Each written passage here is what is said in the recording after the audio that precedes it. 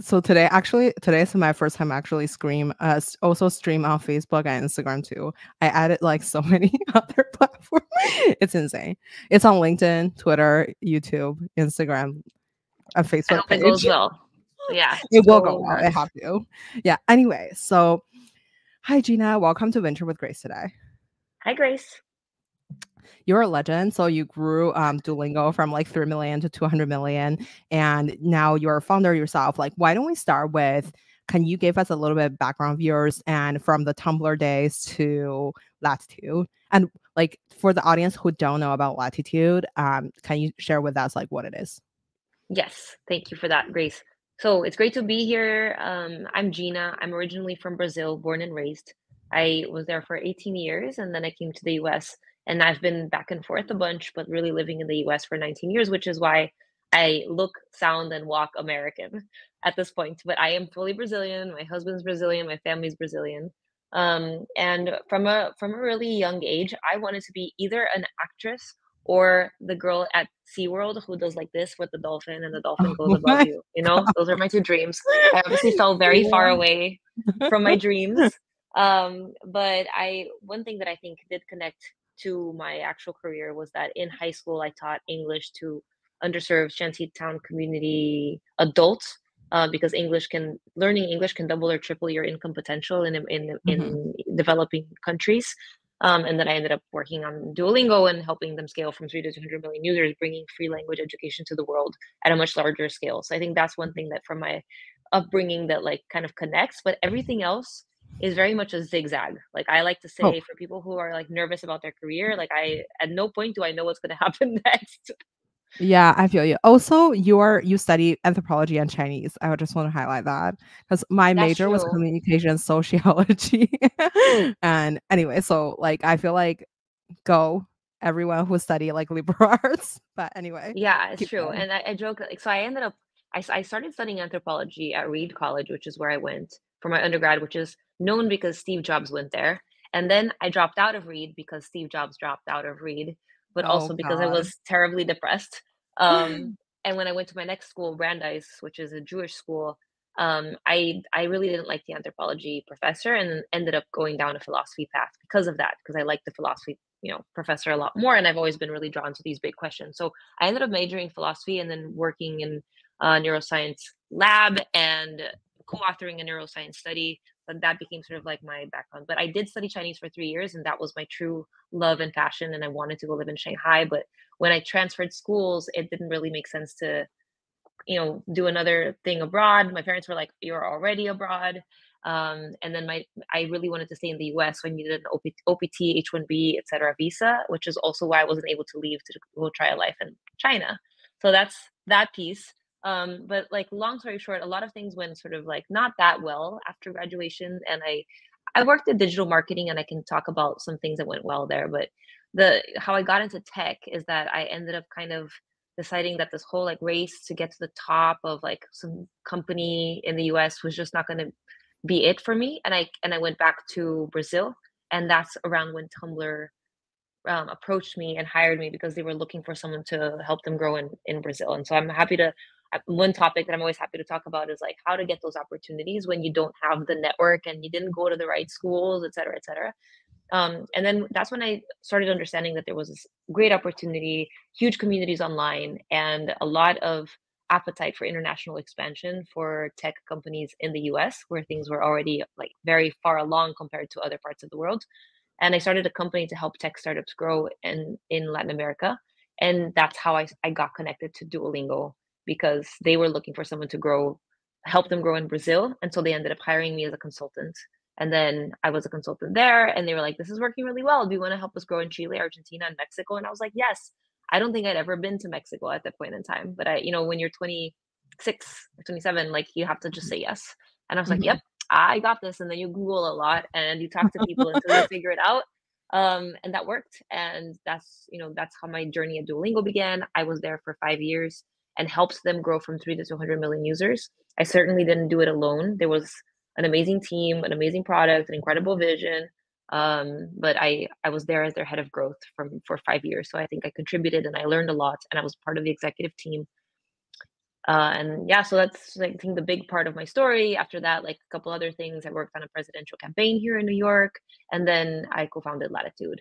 And then to answer your question about what is Latitude, we started 3.5 years ago, right in the like, beginning of the pandemic, like June 2020. And we're three co-founders, me, Brian Reckworth, and Yuri Danielchenko. And we really wanted to figure out how to support the Latin American tech ecosystem at scale because both because of a mission, I would say. I'm Brazilian and I really want to help Latin Americans succeed. I think that there's huge opportunity and I've had a lot of privileges in my life. And I think it's my responsibility to connect people who are smarter and more ambitious than me in solving big problems for a region with the right resources and people in Silicon Valley and the right capital. But on the other hand, there's a huge financial opportunity because there's so much growth that will still happen in Latin America in the next decade. It's a matter of time, just from the point of view of like digitalization and the rate at which digital tools is beginning to be adopted, but also how few solutions there are compared to more developed markets for things that are super simple, like getting small and medium businesses to be able to operate beyond an Excel file or worse, like piece of paper, pen and paper, access to healthcare, access to education, everything is sort of ripe for disruption on the B2B side and the B2C side. And so being there for founders when they're super early and many of these people have now worked at top tech companies like Nubank, which IPO'd a few years ago at like 30 something $billion valuation. This is like our real big players in the market. These people are coming out excited to build startups and we want to be there to both support them and capture that potential value. Mm, I have so many questions there. First of all, like you mentioned, you wanted to live in Shanghai. I have lived in Shanghai. So I wonder, so speaking of that, like I feel like I see a path of like you were trying to help companies to grow in Brazil or like to grow in LatAm, right? So I feel like based on my experience of like working with companies, let's say like Chinese company and like from China to the US, I feel like there's a lot of cultural differences. And when I was like selecting job right out of school, people were always like telling me, "Hey, you need to do something in between countries. That's like where you can leverage your quote unquote unfair Yes, advantage."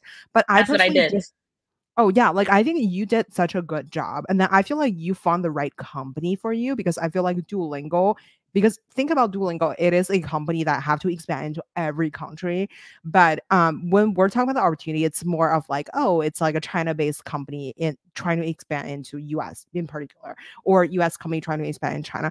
I just didn't really feel like there were a lot of really or maybe just like the opportunities that I personally could reach to are like kind of challenging to be the person in between because I just see like so many cultural differences like from understanding like the financial side of things or like how people do things right like in America people would outsource to like a bunch of third parties but in China like people probably do everything in house so when I was working I feel like oh there's like no opportunity like in between countries because you either have to be like let's say um like a really like you're like based in one particular country and then you're like really really honing into that but I wonder when you're picking the opportunity so how did you come across like do like I know that you come across Duolingo from they're like one of your clients when you were working at your own like working on your own like agency or like something so I wonder how do you pick the opportunity that have the scalability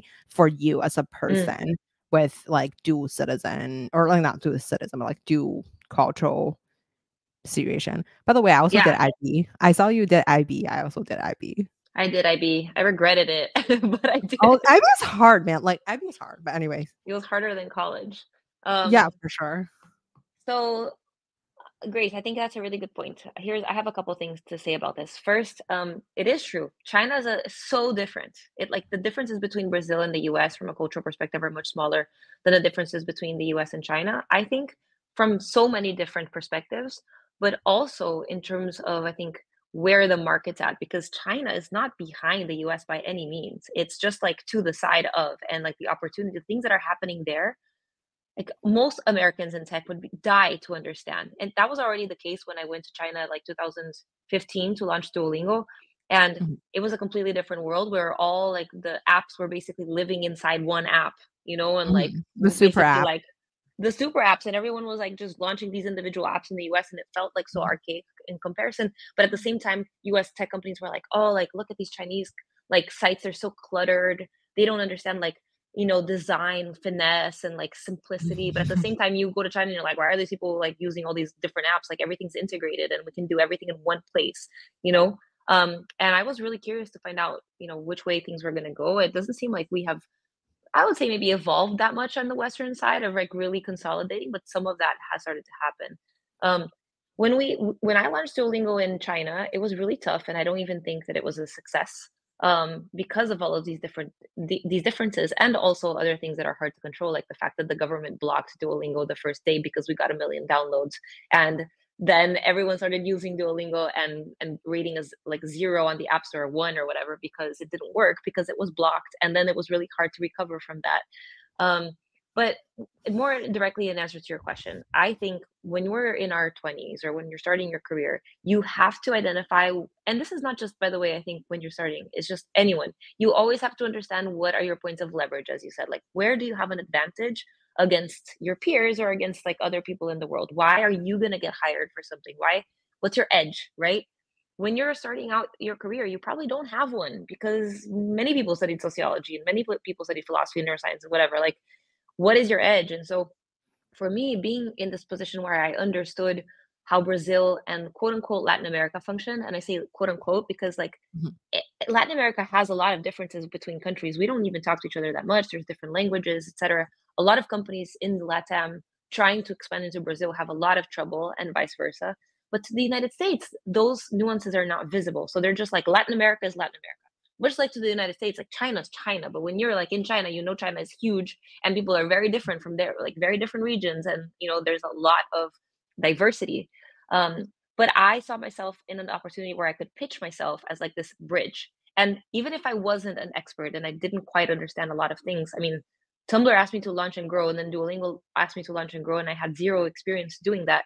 But I was smart and like and hacky, and I could figure it out, and I could pitch myself as like sort of the answer to this problem you have, which is I have no idea how to start in Brazil.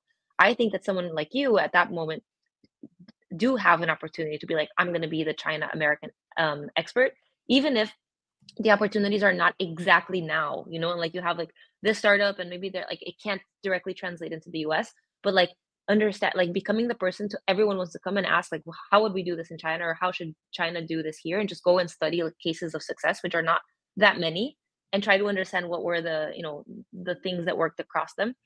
I will tell you, in 2015 when we launched in China, like our investors were super on our like faces about like you have to expand to China, like if you win in China you win, but it's so hard. So having someone who can play that card, I think, gives you an advantage, and then an opportunity to go and learn all of those skills.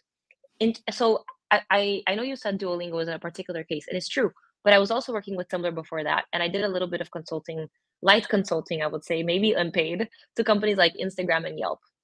So really there was just a lot of opportunity, not just Duolingo. So I think what I would advise someone in your shoe is to do what I did, like start a little quote unquote consulting business where you can then like work with a lot of different startups and apps and companies like Mhm. at the same time, so that you understand like where the opportunity is and where you really like the team and what product you really believe in. And then you can double down and take on a bigger opportunity.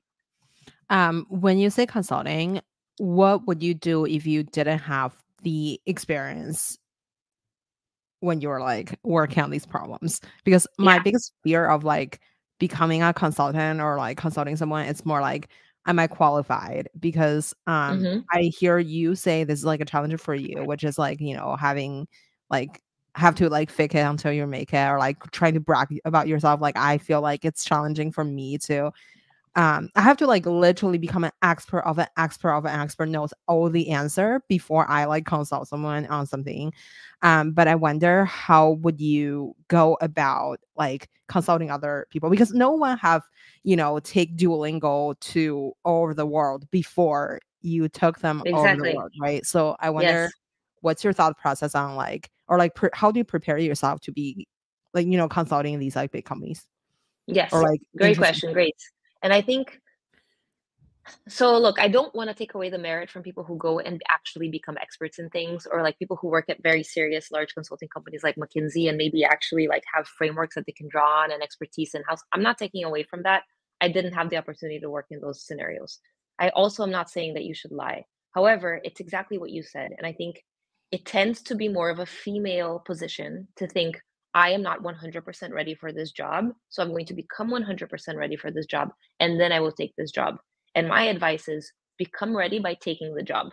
Like, Mhm, which is really scary because I have been in jobs where people were like, you don't know anything. And I was fired once and I was laid off once. And you have to be ready for the fact that you're going to be confronted by your ignorance a couple of times and it's going to feel really badly. So, you have to be comfortable with that. But I advise being comfortable with that because most people, as you said, like no one had launched Duolingo around the world like I did. No one had helped Tumblr scale in Latin America before I did it. And I didn't have the preparation to do so. I just had what in like Jewish culture, like we call chutzpah, which is more Yiddish, which mhm, is just like, we'll just do it. Just figure it out. And like I was just Googling a lot, even to the point when Duolingo asked me to lead growth. I went home, I went to my desk and I Googled what is growth after saying yes to the opportunity. So I would challenge you to just like to see to believe in your ability to figure things out. I read something recently about like actually was Elizabeth Yin, co-founder of Hustle mhm, Fund, and one of her co-founders wrote something like Elizabeth really believes in her ability to figure things out. And I was like, that's me. That's what's kept me going. Like I don't have the answers, but I believe that unless it's like rocket science and taking a ship to, the moon or like very advanced machine learning knowledge, like I can figure it out. So if it's like, okay, how are we gonna launch in a bunch of countries? I don't know. I'm gonna go and Google, find out how everyone else did it, talk to a bunch of experts, come up with a bunch of ideas, figure out how to prioritize them, try all of them, see what works, report back. And mhm, like one of those things is bound to work. Maybe not to the extent that you hoped it would at first, but then you'll have learned a bunch from that. And now the second thing you're going to try is going to be even better. And then you start building for yourself sort of like a moat of knowledge and experience that then makes you actually have that knowledge and experience for the next opportunity. And that's what I mean by fake it till you make it. It's not so much fake it, it's more like believe in yourself, make others believe in you so that you can get the foot in the door instead of waiting for the door to open and for you to be perfectly ready to walk through the door before even trying to knock. mhm. Totally. I really love this. Like, oh, by the way, like Elizabeth In's co-founder was on our show like 2 weeks ago. But anyway, Elizabeth so Yen's co-founder. Oh, yeah, cool. yeah, yeah. Eric was on our show a few weeks ago. But Oh, anyway, nice. so I have two questions there. Like, so this is like irrelevant. Let's talk about like Latitude first. Like, because Mm, when I first hear about how you built Latitude, it was like during on deck and you met your co-founder there and all that. So is this like a LatAm version of on deck or slash YC? How does it work? And I know that you guys also have like the biggest conference. I've saw like American VC went to that conference and I wanted to just like learn more about like what are, let's say, like you guys have a fund that's like 25 million or so, like, and then there is a conference, and then I love the podcast too. Like I think there's a podcast.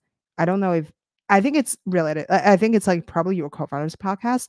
I'm not exactly sure because it it's was ours, but he leads it. Yes. yeah, so because I like listened to some of the past guests who went on that podcast as well. And then there is a so like your specialty is like in growth, right? So I wanted to learn more about like number one, like what are the product and offerings? And number two, Hmm. like how do you start? Like also Yes. when you pick the co-founders, since like you guys all met in on deck, I personally felt like it's just really hard to find a partner to like trust them and like have Yes. like a complementary skill set and like not fight with each other all day, like or like have like co-founder divorce or something. I wanted to learn more about like how do you go about this journey of like this new venture. Yes. Those are a lot of questions. So you can interrupt me if I end up talking too long to answer all of them. It's Um, never too long. I will never interrupt. okay. No, you can definitely interrupt me because then your listeners might get tired. But so there's a couple of things I wanted to add to that. First, like in addition to all the things you said, we also have an amazing newsletter, which is I think very funny, which is weird for this kind of content. But the most importantly, we also have products that we built, and we raised actually a seed round led by Andreessen Horowitz, NFX, Mhm. and Endeavor. So we raised, it was like something like 13 million. I don't want to get it wrong, which is a large seed for Latin America to build products in Latin America. So it's like we build products to help founders succeed. And by products, I mean like incorporating your startup is really a pain and it's expensive and it takes long, especially if you're in a country in Latin America, because you need to have an offshore structure a lot of the time, which means you Mhm. not only need to incorporate in like Brazil, but you also need a Delaware like company. And then, Mhm. my co-founder Brian, he sold his last company for $600 million, and he Mhm. ended up having to pay $100 million in taxes to the US because he incorporated it in the wrong way. So it's very important that founders understand these things up front and Only are a able. 100 million? I'm just kidding. That's I know, it's just like crazy. it's crazy. So we decided to like, okay, that's a big pain for founders, and no one wants to be dealing with incorporations. They want to be dealing with like building their team and raising money and understanding like what their customers need. So we automated, basically built a platform to make that a lot easier to do. And then once you do that, you need to stay compliant in a bunch of different jurisdictions, which basically means like you need to pay the right taxes in Brazil and then Delaware and then maybe came in, and then not just taxes, but anything that's like compliance related. Also, super unsexy, super not fun. No one wants to be thinking about it, expensive, time consuming. So we build a platform to do that. And we're basically building stuff like that that makes it easier for founders in Latin America to not have to get distracted by the unsexy, really annoying stuff they have to do even before they get started with their startup. So that's a really important piece of the business. And when we started, we were at On Deck. So the three of us did, two of us met at On Deck. One of us did not meet at On Deck.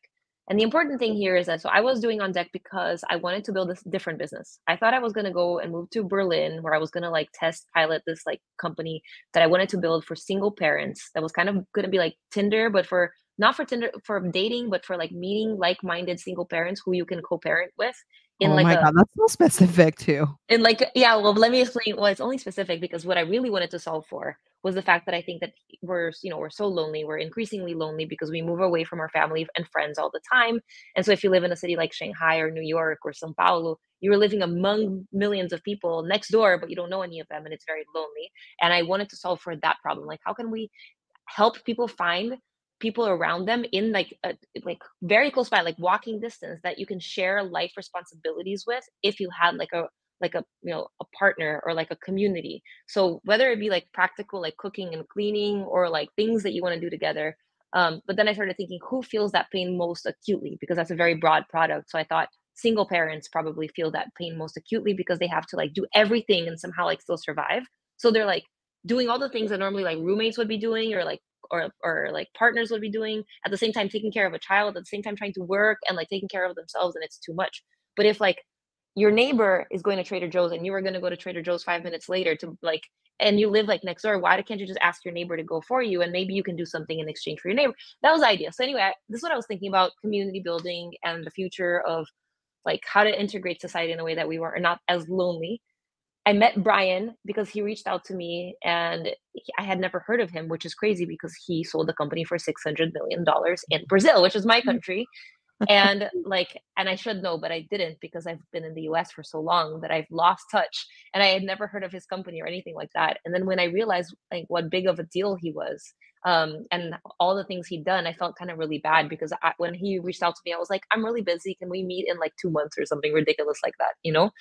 And by the time that I did connect with him on like Zoom, I realized that we were 30 minutes away from each other because I had crossed the country by car.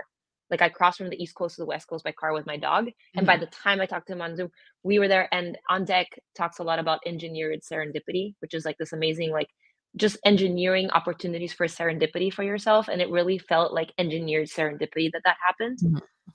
And Brian had already been working with Yuri, who's our third co-founder, who's a Russian man who lives in this like small town outside of São Paulo, Brazil. So like super random.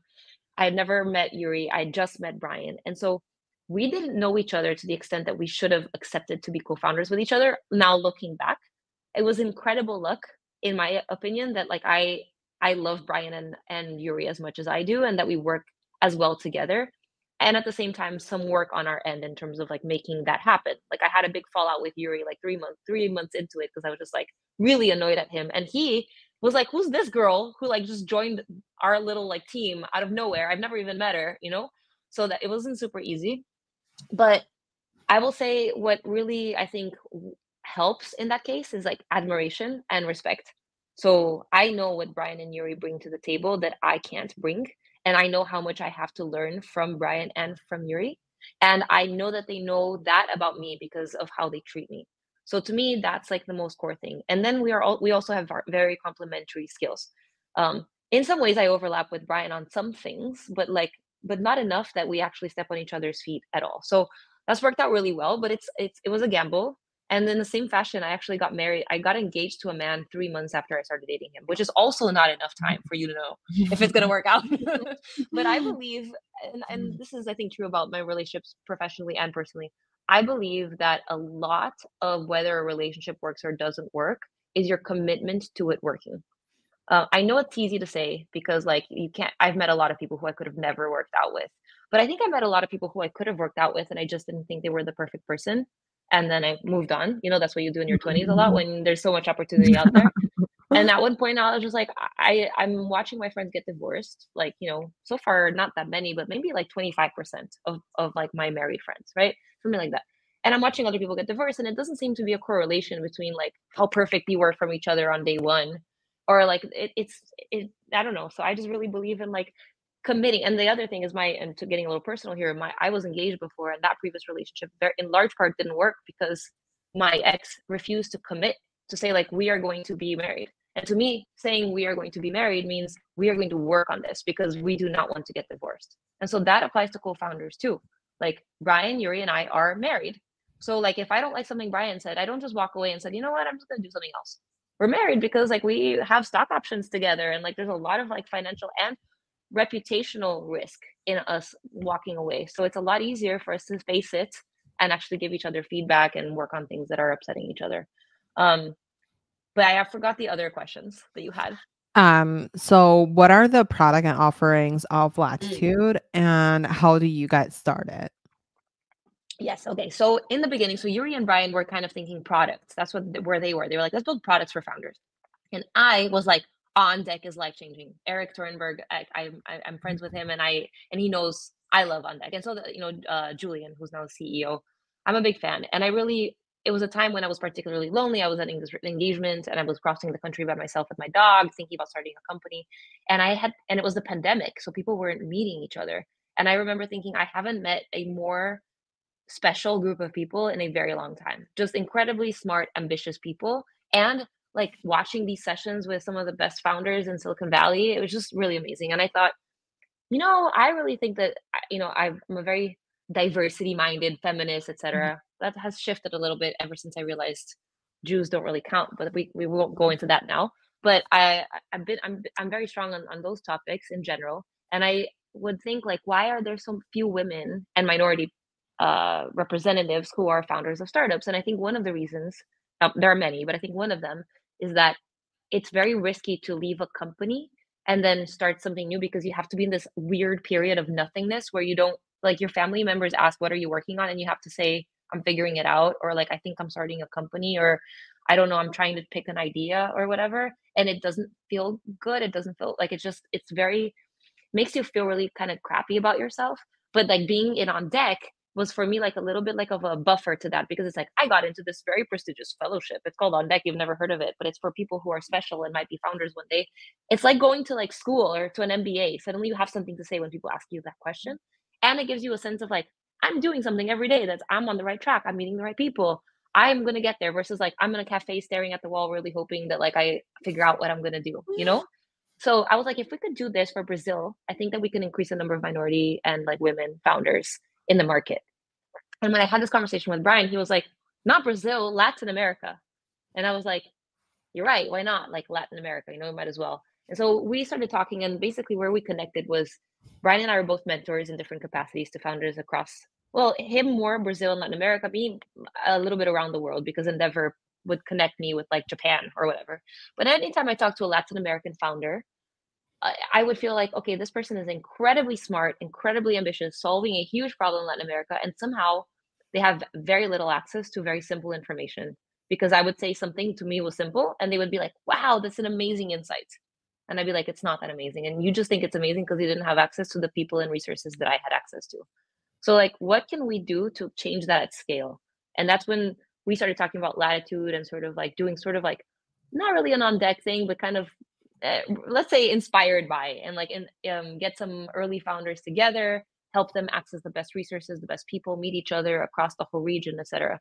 And there was, I think, a couple months there where we were like, are we kind of like doing like an on deck thing, but for Latin America? But we, I think, quickly evolved because on one hand, on deck evolved in one direction and then had their own bumps. So they decided to launch on deck on deck X or something like that. Was it like the where they invested in like basically like a accelerator type thing where they invested in everyone that got in, and like that was super tough and they had some turmoil.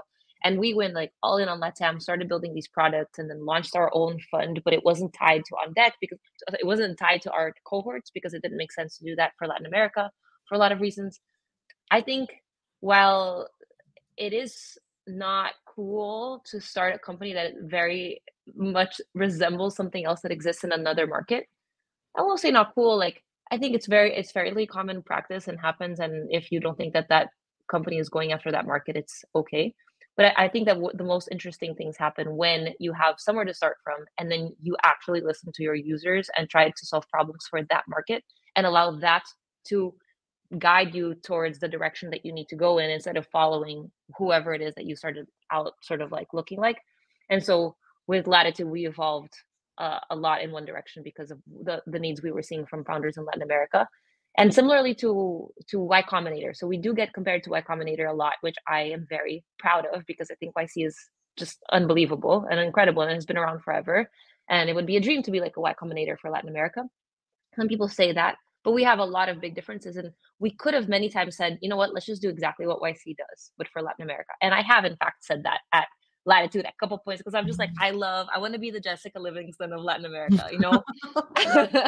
But like every time we talk about it and we talk about what are the actual like realities of living in Latin America and building for that region, it's a bit different. It doesn't make sense for us to go in that direction 100%. So we started morphing and building something that worked for us, and then learning from our own experiences. We ran 11 cohorts, some of them with 100 people. We created a huge admissions cycle, hired incredible people to help us do that, and then drew back a bit. We're now launching a new cohort today, actually, in a couple of hours, and it's going to be for something like 15 founders instead of 100. So very different. And we're also starting a program for our portfolio companies, which we hadn't done before, to help them sort of like accelerate some of their goals and add peer pressure, which is a YC thing, but it's not going to be in person. It's going to be all on Zoom. It's going to be across all of Latin America. And the kinds of things we offer are very different. We're inviting like visiting partners who are like top people at companies in Latin America to come support those founders. So it ends up being our own iteration based on all of those learnings. And I'll add like, it's similar to, and by the way, like the products are still growing a ton. So we actually this year officially split things up. So now we have Latitude Products, and it's led by Yuri, my co-founder, who's the CTO. And then we have Latitude Ventures, the community, the fund, and the programs, which are led by me and Thomas Roggio in Uruguay, an Argentinian man. But I will say that like one thing that people would say to me at Duolingo, like, is like, a lot of people can just copy Duolingo. Like, it's not that hard. Just like build a thing that has like a little tree, and I'm like, no, you can't, and you don't know why you can't, because we can see how the sausage is made, and by seeing how the sausage is made, we make all of our decisions that lead to the next decisions. Anyone who copies something, they only have the surface level thing at that moment, but they're unable to see all the data points that led to that moment. Then therefore they're unable to draw on that experience and future iterations to grow in the right direction. They'll just not make good decisions. So it's a very short term thinking type plan. Totally. I have so many questions there. One is like, how do you do your user research, and like, what were the insights that you found when you were first starting Latitude? So what we first did, because you asked us what we like, when we started, is I knew a couple of founders. Brian is really well related in Brazil and Latin America, and then others in my team. But we invited the top 20 founders we could think of across all of Latin America. And we said, hey, for free, no equity, we're not charging. do anything. We just want to help you, but we want to figure out how to help you at scale. And we like said, they were like, okay, like it's going to be a 4 week thing. And we're going to invite the best people we know to teach you about like all the things that we think you need to know about in a startup. And we just did that. And then that worked out really well. And the NPS was super high. Like people were like, this was awesome. I loved it. I loved meeting other founders. It's so lonely being a founder. And now I feel like I'm part of something and I learned so much and I gained access to people I wouldn't have. I have this friend who's an amazing founder. Can he join me or she join me? And we were like, okay, we'll do one more. So then we did like another cohort. And then we did another cohort. And then we were like, well, we need to pay for this team. So like, let's charge people just enough so that we can pay for this. But it was like a non-profitable operation. We're just doing that.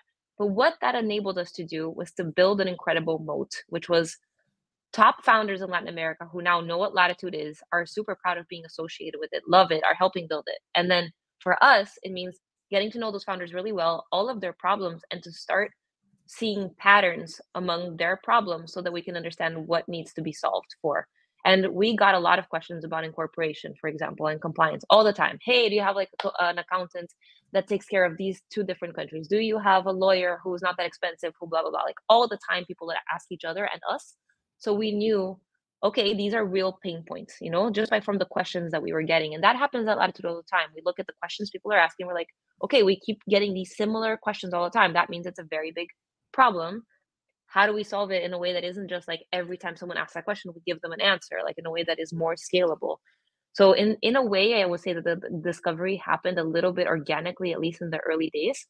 And then when we started building, we started like, getting to know our customers really well and what their problems are and what their other problems are, and like, and iterating from that point of view. So we didn't have to do as much as like, let's come up with like lists of people and call them and ask them questions, because we found a way to bring them to us. I'm taking notes. I feel like there's a lot of really interesting things there. Like I know I sound like so nerdy, but like I wonder, like you mentioned top 20 founders. Can you define what is top? And you mentioned there's like no equity, you help them to scale, right? And Yeah. I wonder what does that entail? It's like a bunch of super successful founders or like operators just all come together, but help like that's what like means like one-on-one chat or like on deck, like just like a one person, like there's like a kind of like curriculum or whatever, Yeah. whoever wants to come and give us a talk and then we can just all listen. And it, like why 20? Because I feel like even on deck has like 1 million people went through on deck, and like YC have like hundreds of people. The entire I guess the mindset people have was like, if I build a product, I can just sell across like all these other company within the ecosystem. And I Yes. wonder, yeah, just curious, like what are these like why you make Yeah. these like small decisions? So many good questions, Grace, and there's so many layers to those answers, because when you are building, especially something that is community based or community driven, or that has some sort of like prestige associated with it, as a Mhm, business, you of course benefit from having as many people as possible pay for your services or interested in your services. mhm, But you can kill your business by letting in the wrong kinds of people or the wrong tiers of people. So for example, if you went to Harvard, mhm, I hate Harvard right now because of the whole Israel thing. So let's just not talk about Harvard. But like if you want to go into like Tec de Monterrey, that's the top university in Mexico, or Boğaziçi is the top university in Turkey, okay? Um, then and you go to one of those schools and you start talking to your peers on the first day of class, you're like, oh hey Grace, what's up? Like what's tell me your story, and like you're not at all impressed, and it's just like it's not great, not you Grace obviously, but someone just like didn't work as hard as you did or hasn't accomplished the things that you've accomplished and doesn't have the ambition that you have. You start thinking like, what am I doing here? Like this seems to be kind of a waste of my time. And then people don't apply anymore and people don't want to be there anymore. The reason, like one of the main reasons why these top universities succeed isn't, and this is something that I learned at OnTech, because of the concept of unbundling a university. Like it's not, they don't, people don't go there for the education. They go there like maybe 20% for the education, but like I would say 40% for the stamp of approval. There, I went to this university, it's on my curriculum, and then 40% of the network, because of the network. Like because I'm going to meet my future business partners, because I'm going to get inspired by my peers, because I'm going to meet a wife or husband that I think is like at my level intellectually. mhm, That's why mhm. people go to these institutions. And so it's not in your interest to just open the door to as many people as possible, because it's very easy for that, I don't want to say bar to get lowered, but just in order to keep those high, super high standards and a feeling of like exclusivity and being able to really pay attention to those people, there's a line at which, scaling actually hurts. And that's something that communities and On Deck and OIC and Latitude struggle with. It's tough to scale something and maintain that feeling of belonging, of specialness, of like something, extra that you want to build with something like a top university or a top program for tech founders. We started with 20 and was kind of arbitrary because it was like, who are the best founders we can think of? And like, how do we define best founders? Really good question, because it's such a like a an it's such a biased approach. You can use a lot of different metrics, like top founders are founders who are able to raise X amount of money or get to X traction, or who have like seen a growth spurt of this much, or who are bootstrapping and still doing a lot of revenue, or who have worked at like, I don't know, what's a great example? Like, who have worked at Duolingo in an executive position and now like really know how to like make things happen in the edtech space. So there's a lot of that, and it's a composition.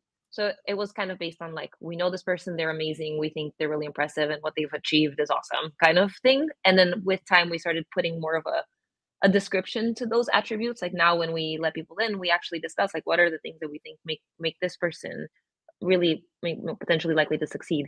And it's not, most of these programs admit people who have gone to top universities or worked at top companies. We do too. It's a very easy signifier that someone has something special if they made it there, but it's certainly not the only one. And in Latin America, we have to be very careful not to have only that bias, because the vast majority of our populations have not had those privileges. So we just invested in founders that I'm really excited about, like super excited about what they're building. And they come from like a very poor area of Sao Paulo, all of them. And they're like 22-year-old engineers. But just the fact that they've reached 500,000 in ARR bootstrapped, like over like 1 year just by themselves with no advice. So it's like, oh my gosh, I want to teach, I want to give you all the resources because I can see just how far you can run even by yourself. That I think that if I can help you, you can go that much further. So we started with 20 and then we started scaling, because more and more people wanted to participate. And there are incredible people in Latin America. Like, it's a very large region. I forget now, 600 million. I'm going to get this number wrong. So I'm like worried. I want to say 600 million people. There's a lot of people in Latin America. And so there's it's easy to get 100 amazing people per cohort, but amazing starts losing a bit of that meaning when, you're not being as selective. So what we end up now is we have a great community of 1,300 something people that we're really proud of and still nurturing, and is seen as very high value. Like, a lot of people are like, I just want to join your community because I heard that like it helps you in so many different ways. And so it's great people. But many of those people have now given up on entrepreneurship, or taken, I don't want to say give up, but maybe they took great job opportunities. So they're not entrepreneurs anymore. Or some of those people have like tried and tried and tried and they have not succeeded. And so, there are things that happen over time that are inevitable because of just like the Pareto principle. Like the likelihood of success in startups is like way below the Pareto principle. So it's a balance. And for us, it was important to scale that way because we wanted to build a brand where we didn't exist. So now everyone in the ecosystem, I would say, knows Latitude, and that helps us attract the best talent, the best money, the best mentors, etc., and support our founders. But at the same time, we need to scale back in order to maintain that level of selectiveness that will continue to drive us forward in the next decade. I wonder, when you are building up, like, I mean, now I hear about like the founder side. Basically, you start small and then be selective at the beginning instead of like diluting everybody with like a big cohort. But I wonder, like, how do you convince all these mentors to kind of donate their time, right? I think like On Deck or like YC have some sort of like first mover advantage. I know that Yes. you guys starting as like a LatAm version of this is definitely having some first mover advantage. But I wonder, going forward, when you get bigger and then when you start charging people money, like I don't really know how to convince like the Mark Andreessen of the world to donate Yeah, time to like come to my little totally. cohort. It's such a good question too, Grace. And I kind of hate people who say that's a good question to all the questions, but those are really great questions. Thank you. Um, Oh my there god. are questions that we grapple with, at Latitude. And I think you're totally right in that, like, it's easy to be like, oh, let's invite so and so, but so and so's time is extremely limited, and they only want to, offer a little bit of it because, including like, not that I'm that special, but like, I have limited time. I know what that's like. So you need to understand exactly what's in it for the mentors that you are inviting to make it interesting for them. At first it's like friendships. So I can invite like all my friends and be like, please, please, please, please, can you do it? Like, and that helps that like I've had like a really like I've had a career at a lot of top companies and I know really incredible people. Same with my co-founder Brian and others in the team. So that's the first step. But how do you get them to come back? Right. Mhm. So now so that helps. This, right? So now that you can say like I have so and so on my podcast, you can get the next person to come on your podcast because you had so and so on your podcast. So like that is what you're doing and it totally helps, right? Like how do you get me to donate my time? It's the same question. What's in it for me? Like so then same, I think it applies here too, right? What's in it for me to be on this podcast with you? Uh I'll say there's a couple of things. First, there's something about me thinking that I'm a really good person because the way that you approach me and the way that you followed up so diligently, I'm like, I respect this person's approach and I want to like reward that. I think that like we need more people like that and I want to like be a part of this. So that's me thinking I'm a good person and doing something that I think is good.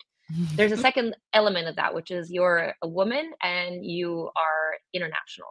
And so I identify with that as a woman who's international. And I believe that women and people who are foreigners in countries have less opportunity. So I also want to like help with that. Then there's a third one, which is like a little bit of prestige, right? Like, I don't know exactly where your podcast is going. It sounds like you've already had some really great speakers. Maybe it'll blow up, maybe it won't. But like, there's some of it that definitely helps my prestige being like, yeah, I'm on podcasts all the time, like there's something about that that makes people feel important. So being like a mentor at an institution that has a name gives you a sense of importance and allows you to continue to build your reputation, which then helps you open doors in the world. So building a great brand at Latitude is important in order to enable people to feel that way when they're associated with Latitude. That's one. The second one is the feeling good aspect. So it's like, hey, you can help founders, like people who are really just trying to change the world, like, and they're doing it in developing markets that like have like most of these countries are like filled with poverty and problems, and like making a difference there at scale is possible by working with entrepreneurs who are building solutions for millions of people. So that has like a sort of like heartstrings and identity pull. So there's like the reputational, the identity, and then there's other stuff that I think a lot of these institutions don't explore, which I'm trying to start building for Latitude with my team, which is the opportunity to meet other amazing people. Like I'm sure a lot of the guests who have been on your podcast, like Elizabeth's co-founder Eric, like I'm sure I would love chatting with them, right? And so, but I wouldn't have the opportunity normally because we're all so busy. But if this were a conference right now, I would go in part because I get to meet amazing speakers backstage. And like, I'm going to have an amazing dinner and we're going to have such interesting conversations and we'll develop some sort of relationship that leads to something at some point, even if it's just friendship. So the connection with other people who are considered at the level that you are at is something that is a perk as well. Then when it comes to venture, there's the opportunity to invest in the best founders before other VCs find out about it. We invest at the pre-seed level. So there's an opportunity to say, okay, well, we are carving out a little bit of money for select mentors and angels to participate in rounds, depending on how involved you are with Latitude. So like you can kind of be like a visiting partner, but not in a very lightweight way. So outlining what is important. And we just created a document like this, like what we think is important to mentors. Another one is like giving them more of a voice, like, hey, we want to like publish things written by you, we want to like share that you're incredible and that you shared all these insights and whatever, like. So we've outlined all of them, and then I had calls with a bunch of our top mentors asking like, do you think this is valuable? Like, are we onto something? Some of them said no, some of them said yes, and then we refined the offer. We're going to refine it a little more, and then we're going to have a call with mentors in a few weeks to be like, here's what we want to do for mentors. What do you think? Instead of just taking it for granted that they'll just be around on call whenever we want for nothing in exchange, because to your point, that gets old. Totally. I wonder, what do you think have to be true to make Latitude a success? Like, so I'm hearing like, there is great founder, great mentor, a community around it, like that. Just the community alone, I feel like it's really, really hard to build, right? And then there's like the marketing towards it, like, you are famous for like growth side of things, and I wonder like what have to be true to make it a success, and what's your level of priority? Like, let's say Latitude year 3 versus Latitude year 10. How do you kind of like give yourself the KPI to kind of get there? So I'm going to say like a little bit, like I'm going to be a little harsh. and say that what has to be true for Latitude to succeed, it's not the community, it's not the mentors, it's not the marketing. Like all those are all things that we hope will help us succeed. But what has to be true are the two things that matter the most to our business. If you think about the business from the two pieces that I outlined, first the products and the other one is the ventures. For the product side, what needs to be true is that we need to build a very scalable tool, platform, product, call it whatever you want, with tech that can service a very large number of people who really want those services and are willing to pay for them long term in a repeatable way. I know that that's like kind of a cop out, but like really that's what has to happen. So we right now have like we have more clients than we can service on the compliance side. The incorporation stuff is smaller because there's less startups being formed, although that's picking up a bit and whatnot. But like really, like we need to use the runway we have from the money invested in us by Andreessen and FX Endeavor and other great founders in Latin America to basically understand, and by like servicing the compliance and incorporation clients, understand their core needs and build something that will allow us to continue scaling in a much more meaningful way, as quickly as possible. It might mean servicing not so early stage startups. It might mean going more into finance, more into compliance. It might, at one point, it could even mean not even focusing on startups, just like SMBs or anyone with an offshore. Like we need to figure out what that ICP, like the ideal customer profile is, and how much they're willing to pay, and then do that. So like that's one. And like, how are we going to do that? Well, I think the community helps because it attracts great founders. The huge conference, like for 4,000 people last year, does too, because it brings all the major players in the ecosystem. And like our newsletter gives us this amazing distribution channel, and the mentors and angels help refer startups before they need incorporation and compliance. So all of these things like help bring the customers to us and help us understand what that is. So that's one. On the other side, for Latitude Ventures, all that needs to be true is that Latitude Ventures needs to invest in like the next N new banks of Latin America. So like whatever are the like next $1 billion+ companies, we need to find a couple of them. That's it. Because if you're able to find and invest in those outliers, that's how you get people to continue investing in your fund. So we keep raising funds, over time. And then that's what makes the best founders come to you, because they're like, oh, you invested in Google, like before Google existed or whatever. You were like, I want you to invest in me too, because it sounds like it helps me get that golden ticket, and when you start investing in those top founders, then you get like to understand how they operate, which allows you to get that operational expertise and pass it on to your new invested startups and so on and so forth. But to do that is really hard because you need to see all the startups available in the market. Because if you see all of them except for one, and one of them was that one, like you lost. And then after you see all of them, you need to like pick the right ones, which is really not easy to do, because in the early days, like you don't have anything. Like these founders show up and they're like, I have a dream of building like a pet like platform for dogs, and I want dogs to be able to have pets. And you're like, what? And then they like have a PowerPoint. This is a really bad idea, but like, just like they have like numbers, and here's my TAM. And then how do you pick who is actually going to be the person to solve a problem that's meaningful for a large enough group of people that actually like has potential lines? Like that's not an easy task. Once you do that, it's actually really hard to convince those founders to take your money, because those best founders have options, and they're going to be like, well, I don't know, man, like this other fund is offering me a much better deal and they invested in Airbnb, and you're like, so then you have to build a reputation and resources that will make that founder say, no, I want Latitude's money, because I know like Latitude has integrity. They're going to be there for me because they're super founder friendly, they're transparent, like, and they're going to help me in my next rounds without trying to take advantage of me at any point. And I know that because I've seen the work you've done, and I've heard from other founders that that's the case. And then least important, I would say, is like, once you do that, you need to be able to support your founders really well, because founders are going to run into problems. They always will. And if you can be the partner that they call at night when they're worried, and you can tell them like, hey, I have someone that you should talk to, or I have a solution, or I have an idea, and it really helps them, they'll tell their friends, and then other founders will trust you as real partners. So that's what we need to build. And then what that looks like looks different across different venture funds. And for us, it looks like this community, this big conference, and then this very tiered selective approach to the new fellowship model, the portfolio support, the incredible network of mentors that we've built in Latin America and in Silicon Valley, the access to US capital, and other things.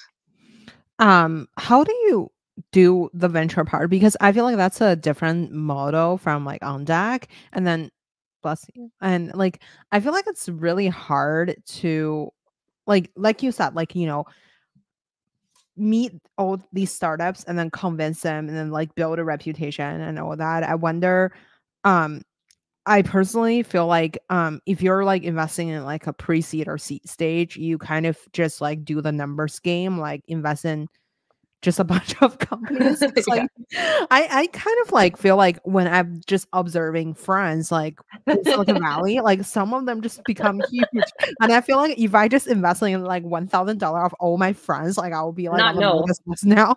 So I wonder, how do you like approach this in a systematic way? And do you Yeah. feel like also another thing is like observing all these different countries trying to do like a YC in their country, like not many succeed because Hmm. I feel like the playbook in America, even I saw people like, trying to do like a dorm room fund in like another country, and like none of them kind of having the quite success out I could refer in our podcast today.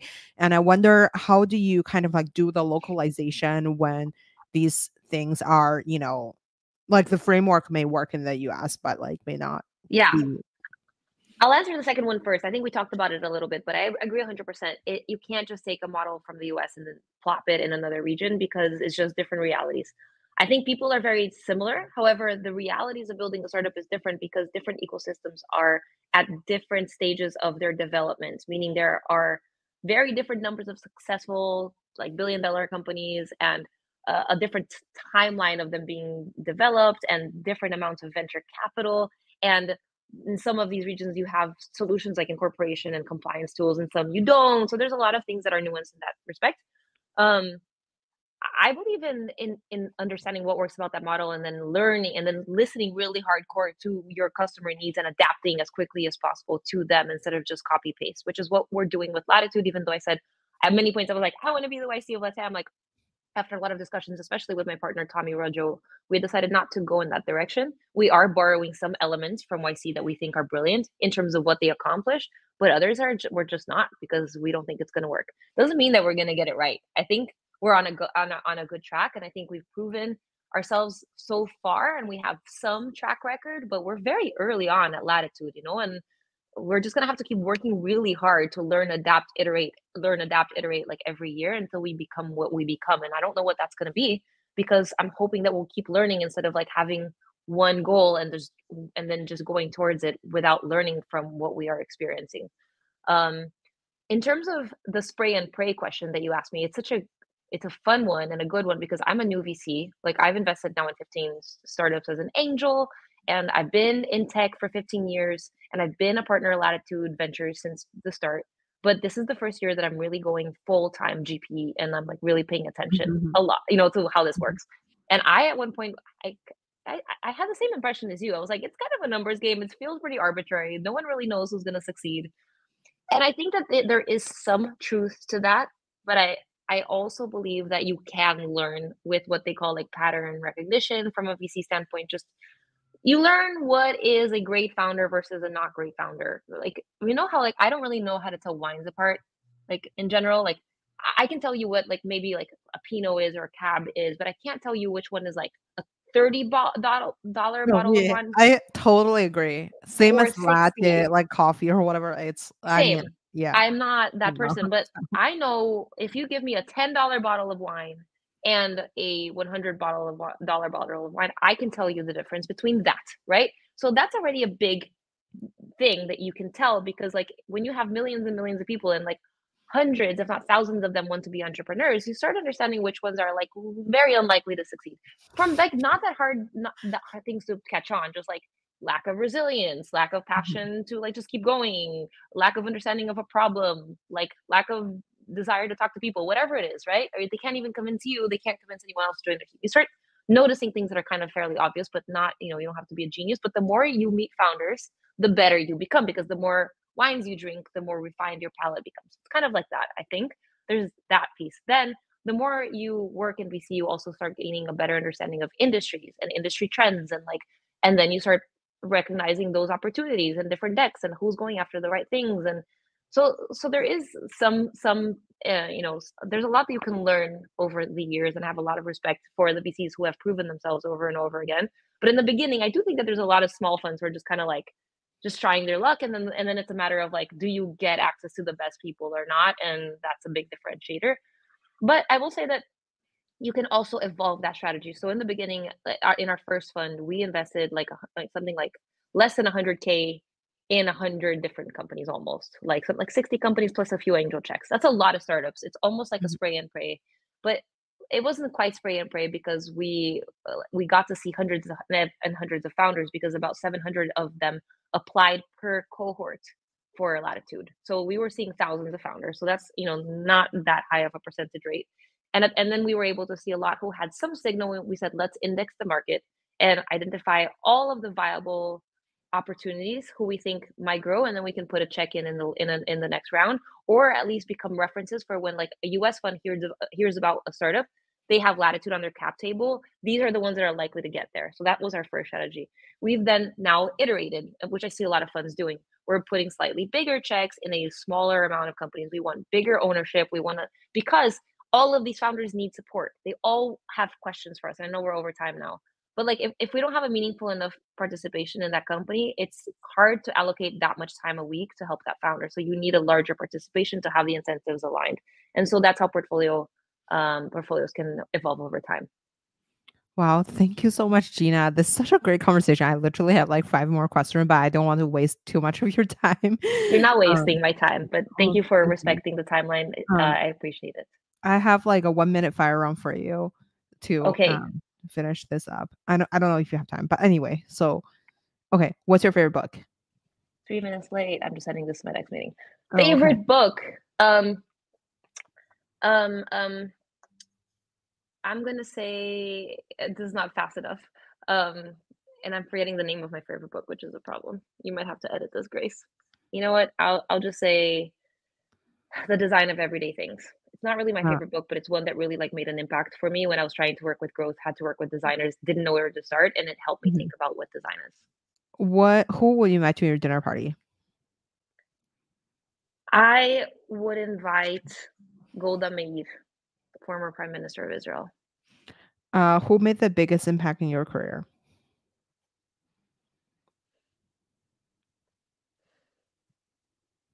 Realistically, Luis Fanon, co-founder of Duolingo, and my ex-fiance.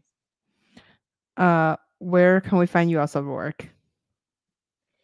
Outside of work, you mean like on social media? I am at Gina on Instagram. I have that flex because I'm the Yeah. beta tester of Instagram. I'm fairly active on LinkedIn, but you need my email to befriend me, but you can send me a message asking for it. I'm on Oh Twitter, my I'm on God. X or whatever, Gina G. And when I'm not working, what am I doing? I'm hanging out with my dog, probably in Central Park. Amazing. Thank you so much, Gina, for coming on the show today. Thank you for having me, Grace. It was a pleasure. I am